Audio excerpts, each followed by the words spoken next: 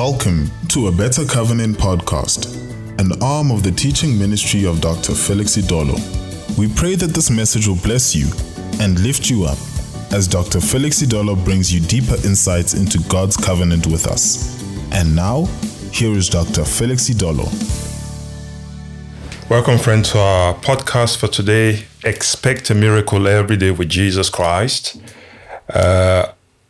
We're taking our scripture for today's devotional from Acts chapter 4, or Acts chapter 3. It says, "Now Peter and John went up together into the temple at the hour of prayer, being the 9th hour.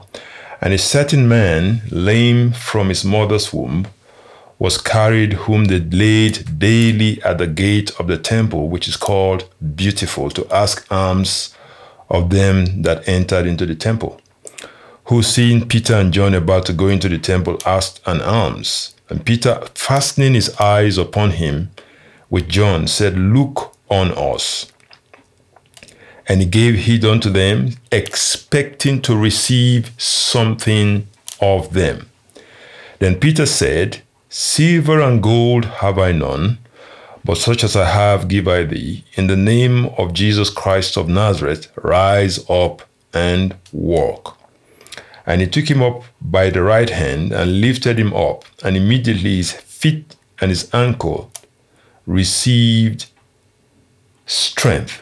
And he leaping up, stood and walked and entered with them into the temple, walking and leaping and praising God. And all the people saw him walking and praising God. And they knew that it was he which sat for alms at the beautiful gate of the temple, and they were filled with wonder and amazement at that which happened to them." Now, this is one of perhaps the first miracle that was performed after the resurrection of Jesus Christ from the dead, and being performed here by Peter and John. And the Bible gives us details into how this miracle was performed on this man. The first thing, this man was a beggar. You know, in those days, they had licenses for beggars. The Jewish society was so well organized that you could not just go out and be a beggar. You had to be examined by the doctors, certified to be having a condition that kept you from being able to be employed in gainful employment. And then once you were certified, then they gave you a license. And not only did they give you a license, they allocated to you where you would stay to ask for alms from the people. Because the Jewish society was an alms-giving society. It was a charitable society. God had instructed them in the Old Covenant to be a people devoted to charity. And so they were people that had been, through their covenant relationship with God, had been taught and brought up and cultured to be a giving people. And so they did not want people taking unnecessary advantage of this. And so whoever was going to be a beggar in the streets had to be properly certified, properly examined, and then they allocated to them where they had to stay to ask for alms. And this particular man was a certified beggar.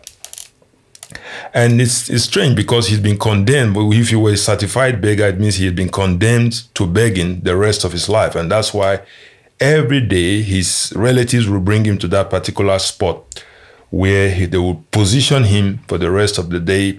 And there he would stay asking for alms from those who went into the temple. And so this man had been certified. It was a hopeless condition. He had been certified into this hopelessness of a paralyzed condition and the hopelessness of continually begging.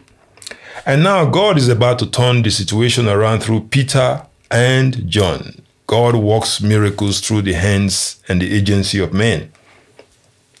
And Peter and John, walking into the temple, saw this man asking for alms. And the Bible says they fastened their eyes upon him and told him, Look on us. So the first thing they had to create in this man was a sense of expectancy.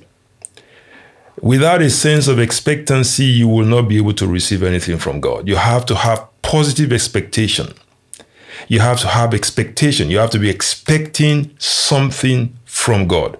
The reason why many of us do not receive from God is because we pray, but then our expectancy is negative. We are expecting bad things to happen. We are expecting to go down. We are expecting to deteriorate. We are expecting our finances to get worse. We are expecting tragedy, calamity, disaster. All that we are expecting are negative.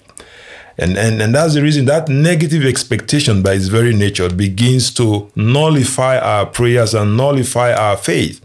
You can't have faith when your expectation is negative. And that's the thing that's what I want to bring out in the next couple of devotionals, is to help you to have positive expectation every day of your life. That is very, very, very vital to receiving miracles from God. You have to have positive expectation. Now, how do you build up positive expectation?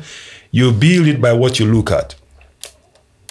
If you're looking at the Word of God all the time, your expectations from God will be positive. If you're looking at circumstances, if you're looking at worries, if you're looking at the way the economy is, if you're looking at the way things are happening all around you, the condition of the country, the condition of the world, the condition of your family, the condition of the way things are all around you, then your expectation will be negative. And somebody has said fear is false expectation appearing real. That's what fear is.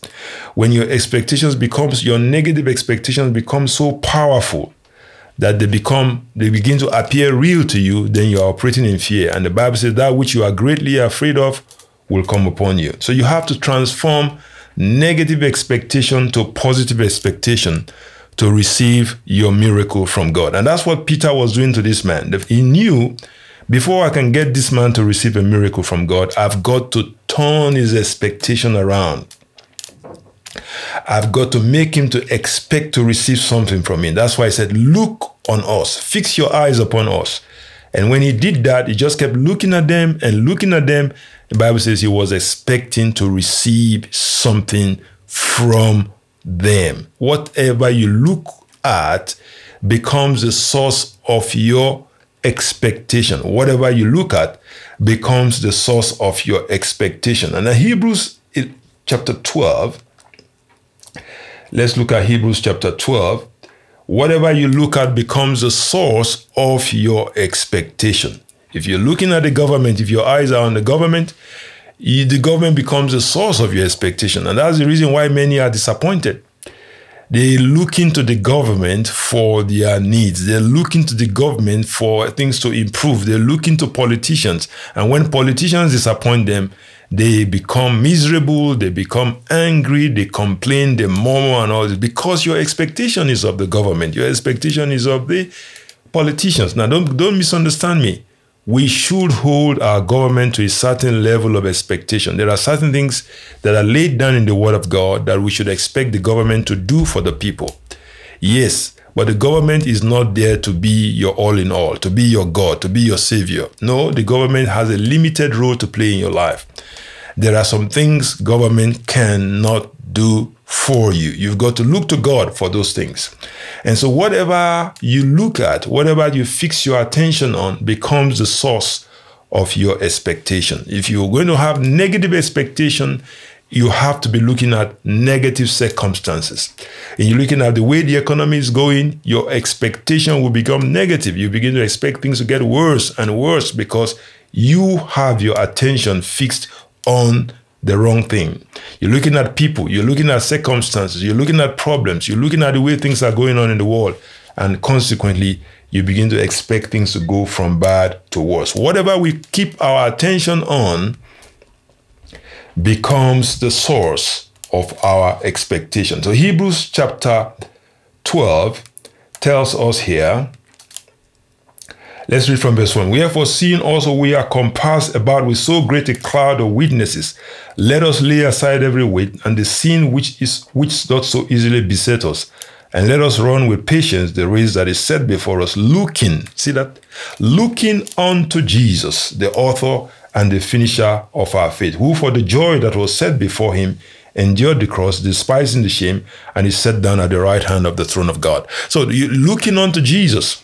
Looking unto Jesus. Another translation says, taking our eyes off everything else and everyone else and placing them on Jesus Christ.